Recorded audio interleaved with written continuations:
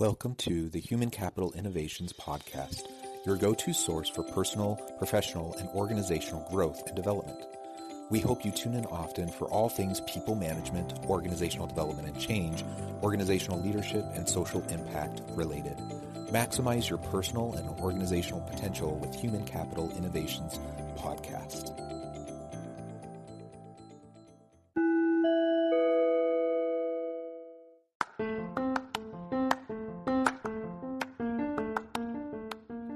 Welcome to the Human Capital Innovations Podcast. In this HCI podcast episode, I talk with Brett King about the disruption to labor markets from AI and the core skills needed to thrive in the 21st century.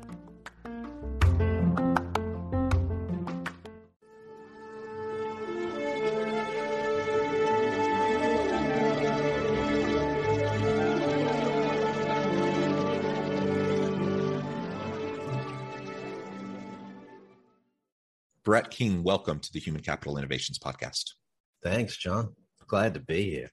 Yeah, it's a pleasure to be with you. I'm super excited for the conversation today. We're going to be talking about disruption to labor markets from AI and the core skills needed to thrive in the 21st century. Now, clearly, there's all these technological disruptions happening in the world around us, and add on top of that, things like the pandemic and push towards utilizing more technologies and adapting to remote work and hybrid work, distributed workforce, all of that. All of this leads into labor markets. But a big piece of that, again, comes back to AI and deep machine learning. So we're going to unpack that. And then what does that all mean for the future of work? What does that mean for the skills needed to thrive in the 21st century? If more and more we have not only robotics, but AI, machine learning, and various technologies that can displace a lot of the tasks that we used to do, is that a good thing? Is it a bad thing? What does it mean for what we need to be able to do in the future to be relevant in the world of work? As we get started, I want to share Brett's bio with everybody. Brett King is an internationally best-selling author, a world-renowned futurist, and media personality. He has spoken in over 50 countries, given keynotes for TEDx, Wired, TechSauce, Singularity, University, Web Summit, The Economist, IBM's World of Watson, CES, and much, much more. He has appeared on CNBC, BBC, ABC, Fox, and Bloomberg.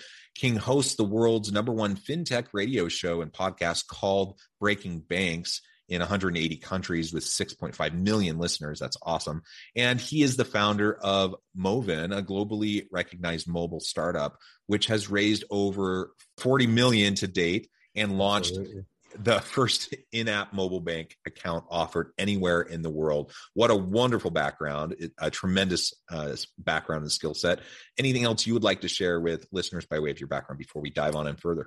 And I write, I just published my 7th book. So, it's good to have multiple income streams, I guess, right? For sure. That's awesome. And I'll give you a chance later. We can talk a little bit about your book and feel free to share that with listeners as well. So let's start with disruption to labor markets from AI. Now, again, tons of disruption, tons of things disrupting the workplace and disrupting labor markets right now. And it's a really interesting tight labor market right now. And it's difficult for organizations to find good talent. But you just add to the mix, you add AI and deep machine learning. So tell us a little bit more about the impacts of AI on the labor markets today. Well, I think a lot of people sort of miss this. Technology has always changed the nature of employment. So even the steam engine, it changed agriculture. If you look at the pre-industrial age, United States, like 75 to 80% of employment was agriculture based. Today, it's like 1.6%. And so that's happened because of technology. The combustion engine, steam engine initially, then the combustion engine, and then various technologies associated with that. So it's not unusual to be talking about the fact that technology will disrupt. But in terms of AI, the big shift there is that, when we look at core economics and the way we think about human capital in core economics, since 1776 with Wealth of Nations from Adam Smith, the assumption has always been that if demand for a product or service increases, the way you create supply is putting more labor into the process. Yes, you need more raw materials and so forth as well, but human capital is a core component to that. What AI is attempting to do is take the human component out of a number of core processes in our economy when it comes to that supply and demand curve.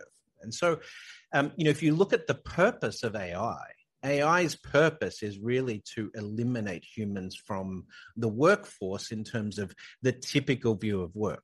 Now, that doesn't necessarily mean that work disappears, but it does mean that work has the potential to change significantly.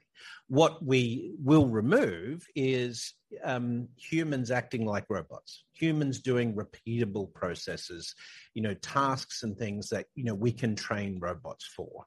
So this then leads us to seeing human capital in respect to labor markets very differently. It has to be much more creative aligned, it has to be working with technology, but the potential for work itself to change is pretty significant. And so, I'm sure we're going to get into that. Yeah, absolutely. Well said. And as you mentioned, technology is always disrupted. People talk about how we're in the fourth stage, the fourth wave of the Industrial Revolution, right? And we're just talking about different types of technologies, different types of disruptions today, excuse me, than perhaps we saw, in the early stages of the Industrial Revolution. But it's the same general kind of disruption. And I like how you distinguish, though, how AI can, in large part, displace human beings in a lot of the types of work. But it's the type of work that, frankly, do I really want to be doing it in the first place? This is really the key point, right? Yeah. Is that sorry. Go for it. No. So I think when I talk about disruption of labor markets and disruption of work by AI, a lot of people, get very perturbed about that. And they, there's a lot of debate that goes on about, is AI really going to destroy jobs and so forth? Look, the reality is it's already destroying jobs. And so if you extend that curve as AI gets better, then it's obviously that the breadth of the jobs that it disrupts is going to be broader. But that leads us to the fact that, as you've rightly identified, a lot of work that people do today is not necessarily very meaningful. It's work that puts money on the table. It enables us to put a roof over our head and so forth, but, it's not necessarily things that we are passionate about and so forth. This is where I think AI's true benefit to human society, and it's a very philosophical approach, is that the nature of work must adapt. So in the future, if AI has, displaced 80% of work, that humans do today, and that by the end of this century, that's where we sort of predict it to be. Certainly by the 2040s, it's going to be about half of the jobs that we currently have. Now, a lot of new jobs are going to be created, robot psychologists, robot repairmen, all these sort of things. But ultimately, what we're going to have to grapple with is that supply and demand curve. Humans are not going to be critical to those core economics. Now, that's going to create incredible wealth. Highly automated societies are going to be incredibly wealthy. And that wealth can be deployed in terms of basic services, things like universal basic income and so forth. And when we've got that, core wealth in society created by highly autonomous economies, that enables us to choose what we want to do. Right. And so, if you've got a UBI structure, which most entrepreneurs talk about as a necessary outcome of highly automated societies, then you can work at what you're passionate about. You can work at things that really make a difference. And so when we looked at 72 UBI trials globally when we were doing research for our new book. And, the one thing that emerges out of that is what you get a lot of criticism from on conservative fronts is that if you give people stimulus payments or UBI and things like that, they aren't incentivized to work. Actually, actually, the trials that we've seen bore out exactly the opposite. So you have a higher rate of entrepreneurship where people create their own businesses at 2 or 3 times the normal rate of society when they have UBI in the mix.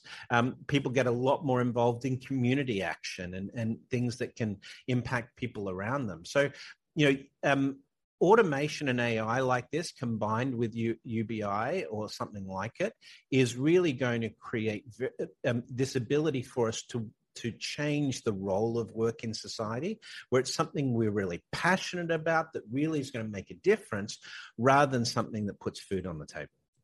Yeah, I love it. I completely agree with everything you just said. That's kind of the common thing, dialogue that I often share with people as well. Will AI, machine learning, robotics, other forms of disruptive technologies displace some types of tasks and even some whole jobs, even some careers? Yes, it will. But is it the type of work we want to be doing in the first place? Exactly. For most people, the answer is no. And there will always be opportunity for human beings to do meaningful, creative work. It's going to unlock new possibilities, new opportunities in many ways that we haven't even conceived of yet.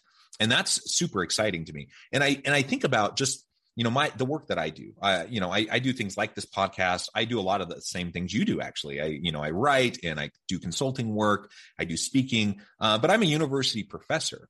And that's really kind of my bread and butter. That's my main gig. And then I do all these other things on the side. And just my role as a university professor over the last 10 years has changed quite dramatically. And when I first, came out of grad school, I got my PhD and I go and I'm teaching my first classes, I'm having students literally hand and paper assignments. And then I'm like using a red pen, marking it up, grading grammar and doing all that kind of stuff. And grading is like the worst. I did my stint as an adjunct for a couple of different universities, so I'm absolutely familiar with it, John. Yeah, grading's not really why most people like teaching, or if people become professors, they want to do research, they want to teach, they want to mentor students, do those sorts of meaningful things, and they don't want to spend a ton of time grading, crummy papers. And if I am grading papers, I want to spend most of my time on the conceptual ideas of the students and helping them to further thinking, not wasting time on comma placement and those sorts of things. And you know what has happened in the last 10, 15 years? There's technology that does that. So my students don't turn in a paper, like a physical printed paper anymore. They upload it to a learning management system, and it then goes through various technologies to check for things like plagiarism, but also to give them feedback on their grammar and their spelling and their usage, those sorts of things. So they get all that feedback back almost instantaneously. And then the grading that I do is largely content-based, conceptual, idea-based, and helping them think through things. And I can do much more interesting types of assignments as well with the technologies that are around, so that the time that I spend as an instructor, as a professor at the university, in my full-time job, it's largely as a coach, as a mentor, as a facilitator, and a curator of knowledge and information for the students, to prepare them with the skills necessary to be successful in the future of work and their future careers. And that is exciting to me. And I would much rather spend my time doing those things than being essentially, a grader. And there are so many instructors and professors that still to this day spend a lot of their time doing those sorts of menial tasks. If we can get AI and other types of programs to do that, all the better. And that's just one little sliver of an example of the type of work that's been, the tasks that have been displaced. It just opens me up to so much more possibility and meaningful work. And I love it. There's two issues we're increasingly going to have to deal with that also have impact here. The first is just financial inclusion and inequality, increasing inequality. So as technology becomes more pervasive in society and automation ramps up,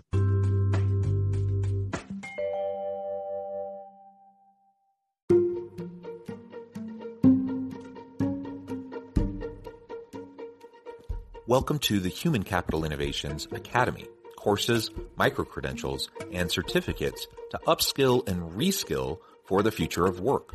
All HCI Academy courses, micro-credentials, and certificates are designed, developed, and delivered by award-winning and internationally renowned scholars, educators, thought leaders, executives, and practitioners. Our courses, micro-credentials, and certificates will help you make your mark on the future of work and make an immediate impact in your organizations. Check out the HCI Academy and our many course offerings and certificates to upskill and reskill for the future of work.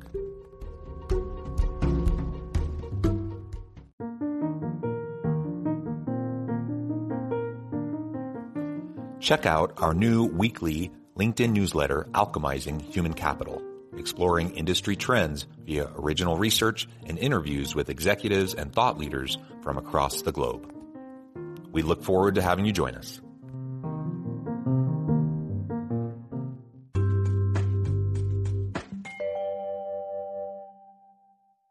The gap between those participating in the tech market versus those in the old world, industrial sort of scale, the gap in terms of salaries and wealth and so forth increases to grow. So that's a problem that we have to address, and we can see during the pandemic, for example, the world's billionaires, their wealth surpassed $10 trillion for the first time.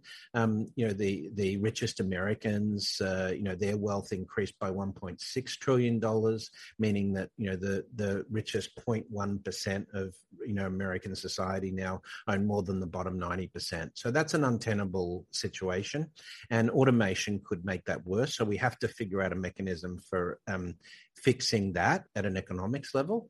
But the second piece, which is sort of, we're going to throw in the mix here, is by the mid-2030s, climate mitigation and response to climate change is going to be a massive industry. By the 2050s, we're talking about potentially half of the world's GDP deployed on climate mitigation, particularly around sea level rise and crop failures and things like that. So you've got massive industrial employment opportunities coming from the climate side of things in the second half of the century. So you've got a lot of changes compressed into a fairly short period of time. The Industrial Revolution took really sort of 170 years or so to really sort of change society, from the birth of things like the steam engine to the end of the 20th century.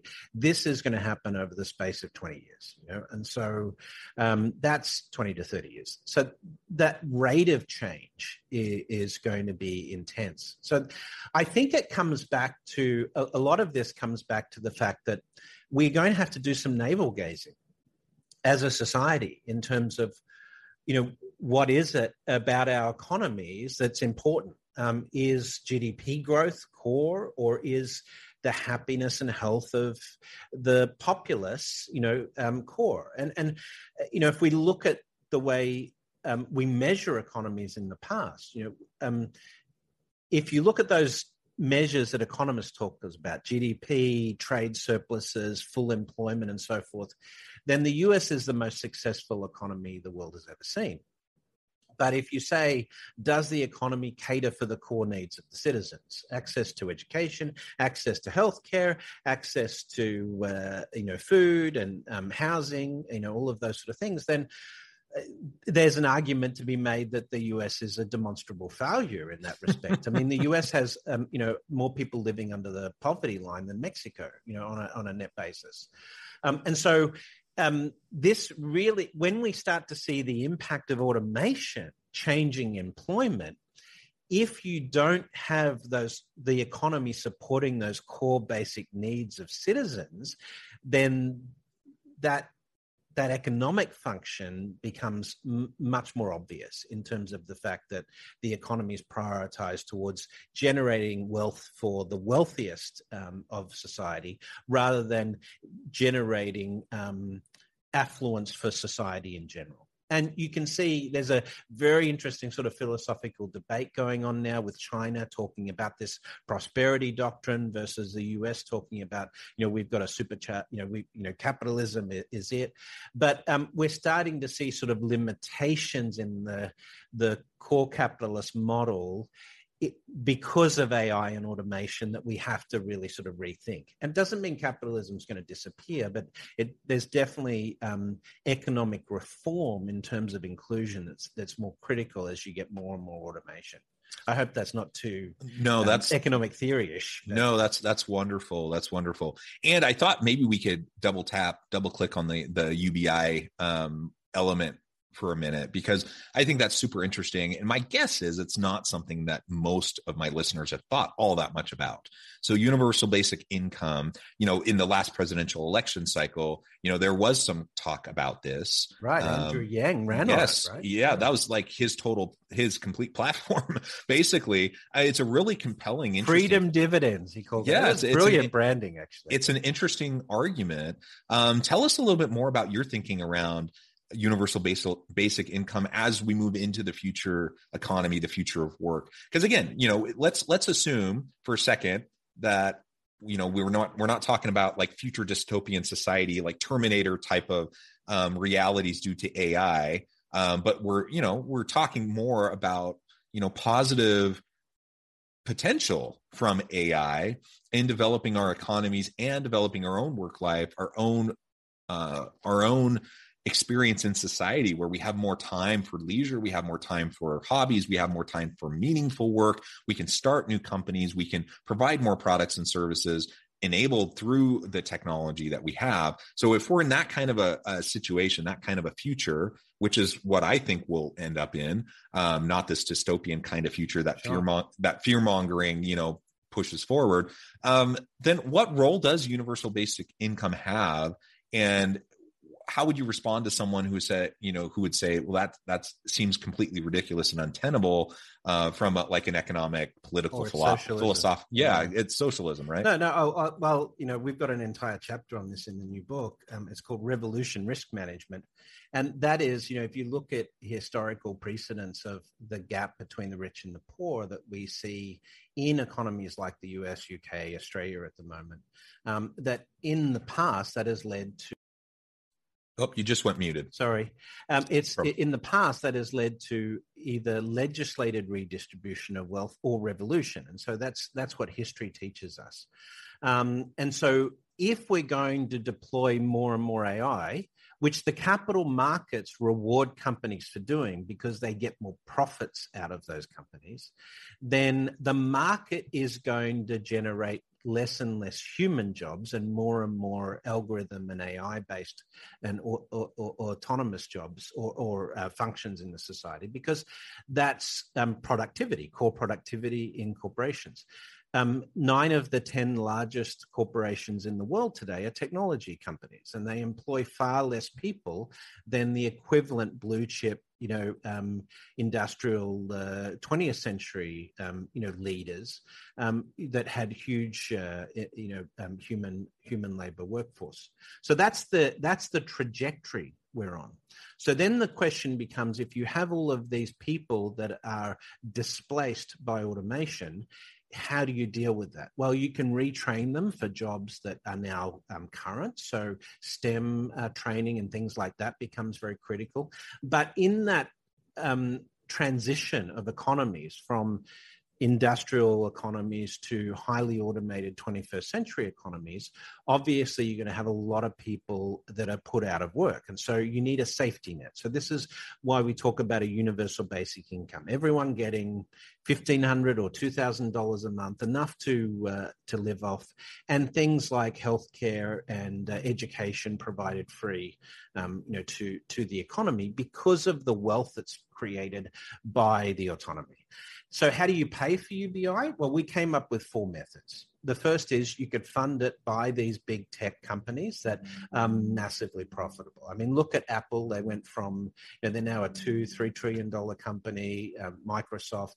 So the amount of wealth that these technology companies capture, that could partially, we could have something, for example, that every human you eliminate from the workforce, you now need to create a job program that provides them with, some future employment. So that would not necessarily be UBI, but it would be a job creation program supported by the wealth that's created by displacing humans, right? Secondly, just the wealth generated by artificial intelligence. We believe that this could this could double the wealth in the American economy over the next 20 years, in terms of wealth capture. We could create central bank digital currencies that we could use for universal basic income, sort of a secondary monetary supply in some respects. And then we could use things like technology reform, climate mitigation, and other things like that to create massive job programs, again, funded by the wealth that's created from highly autonomous societies. So there's some of the ways that we could find to pay for this. But ultimately, what automation does is automation will massively improve resource allocation. It'll make corporations and therefore economies massively more profitable. So that wealth, we just have to make sure that that wealth is distributed more evenly into the system than it is today, because of the way capital markets and so forth work. Yeah, and to your point, if someone is saying, well, that's just socialism, and from an economic philosophical perspective, that's disastrous. Many people would share that kind of a perspective. Let me give you one quick illustration, John, yes, please. That sort of it dispels that argument. Right. So let's look at healthcare in the United States. Right. So compared with the OECD average, the United States pays twice the OECD average for healthcare. In respect to outcomes in the United States are often worse than, say, the Nordic regions and parts of Europe in respect to healthcare outcomes. Right. But on the cost basis, when we talk about something like universal healthcare, we get a lot of pushback because it's as perceived as socialism. What we show in the new book, The Rise of Techno-Socialism, is that we could reduce the cost of healthcare, the total cost of healthcare in the United States, by 70% with a range of new technologies. So artificial intelligence used in diagnosis, 40% of diagnoses of conditions in the United States is incorrect. That's why you always ask for a second opinion. 40% of the cost of the healthcare system today is administrative costs. We could eliminate most of that with robotic process automation. Then you get into things like gene therapy and personalized medicine and other technologies like that again radically change the effectiveness of healthcare. So this is what I would call capitalism at its best. The fact that if we apply these technologies to healthcare, we end up with universal healthcare model where healthcare is free to every American at 30% of the current system costs. So then the question is, why would you ever argue against that? What could possibly be an argument in getting lower cost of the total system in terms of taxes and providing everyone with better outcomes? That's essentially what we're talking about here. Highly automated governments that are just more efficient at providing services to citizens. Yeah, and I hope we can get past, kind of our current political ideologies to think about these arguments, right? And that's why I was kind of the devil advocate kind of argument, and I think is essentially a straw man argument, and you just responded to it very well. We need to get outside of our limited ideologies and recognize that the future is going to be different than what we've experienced in the past, and our current ways of doing things will, as you described earlier, the historical track record is you end up with revolution. Either governments will proactively put in place policies that will allow for a more equitable distribution, or you end up with revolutions, and we don't want that. So anyways, all super interesting. Not ideal. Brett, it has been a real pleasure talking with you. I note the time. I'm going to have to let you go. But before we part ways today, I wanted to give you a chance to share with listeners how they can connect with you, where they can find out more about what you're doing, where they can find your book, and then give us a final word on the topic for today. Thank you. I appreciate that. So you can go to brettking.com, T, and you can find my website, which will give you access to sort of my platforms. In terms of the book, it's called The Rise of Techno-Socialism. You can go to riseoftechnosocialism.com or technosocialism.com if you want to find out a little bit more about the book. We chose the title. It's a little bit controversial because of the word, but we're really talking about sort of optimal humanity and techno-collective. It's very techno-optimistic. So by all means, check it out. You can follow me on Twitter @BrettKing. I'm on LinkedIn and Facebook and those other platforms as well. But I really appreciate the opportunity, John. It's been a great discussion. Yeah. So much fun. Thank you, Brett. It's been a pleasure. I encourage listeners to reach out, get connected, find out more about what Brett can do for you. Check out the book. And as always, I hope everyone can stay healthy and safe, that you can find meaning and purpose at work each and every day. And I hope you all have a great week.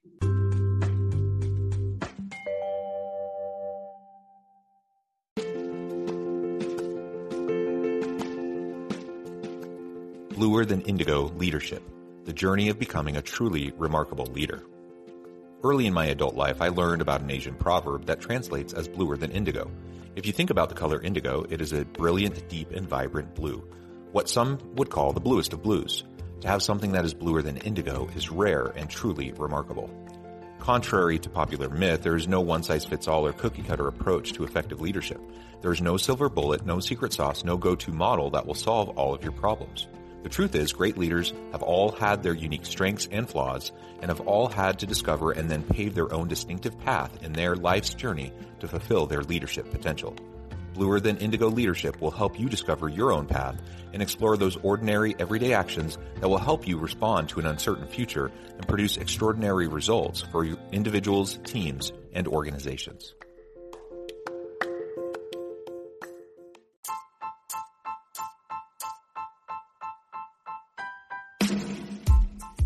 The alchemy of truly remarkable leadership. Ordinary, everyday actions that produce extraordinary results.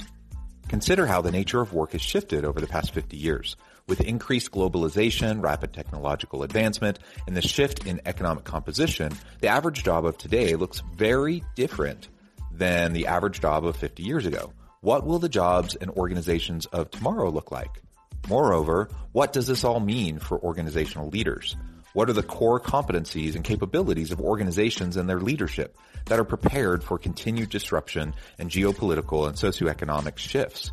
Regardless of what the future holds, increasingly, leaders need to be socially minded, data-driven, decisive, champions of talent, and disruptors of the traditional notions of leadership, teams, organizations, and work.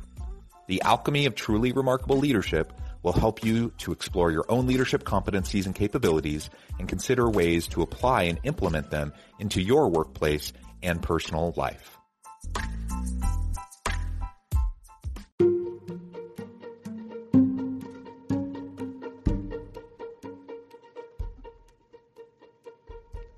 Check out Human Capital Innovations magazine, Human Capital Leadership. Human Capital Leadership is a free, interactive e-magazine with the mission to help individuals, leaders, and organizations find innovative approaches to maximize their human capital potential. We publish issues quarterly in August, November, February, and May. Take a look at the latest issue and let us know what you think.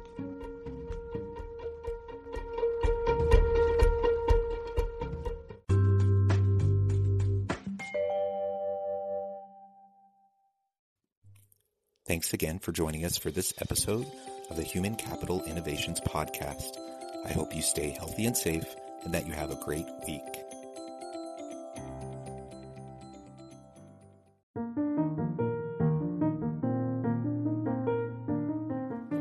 Check out our new weekly LinkedIn newsletter, Alchemizing Human Capital, exploring industry trends via original research and interviews with executives and thought leaders from across the globe. We look forward to having you join us.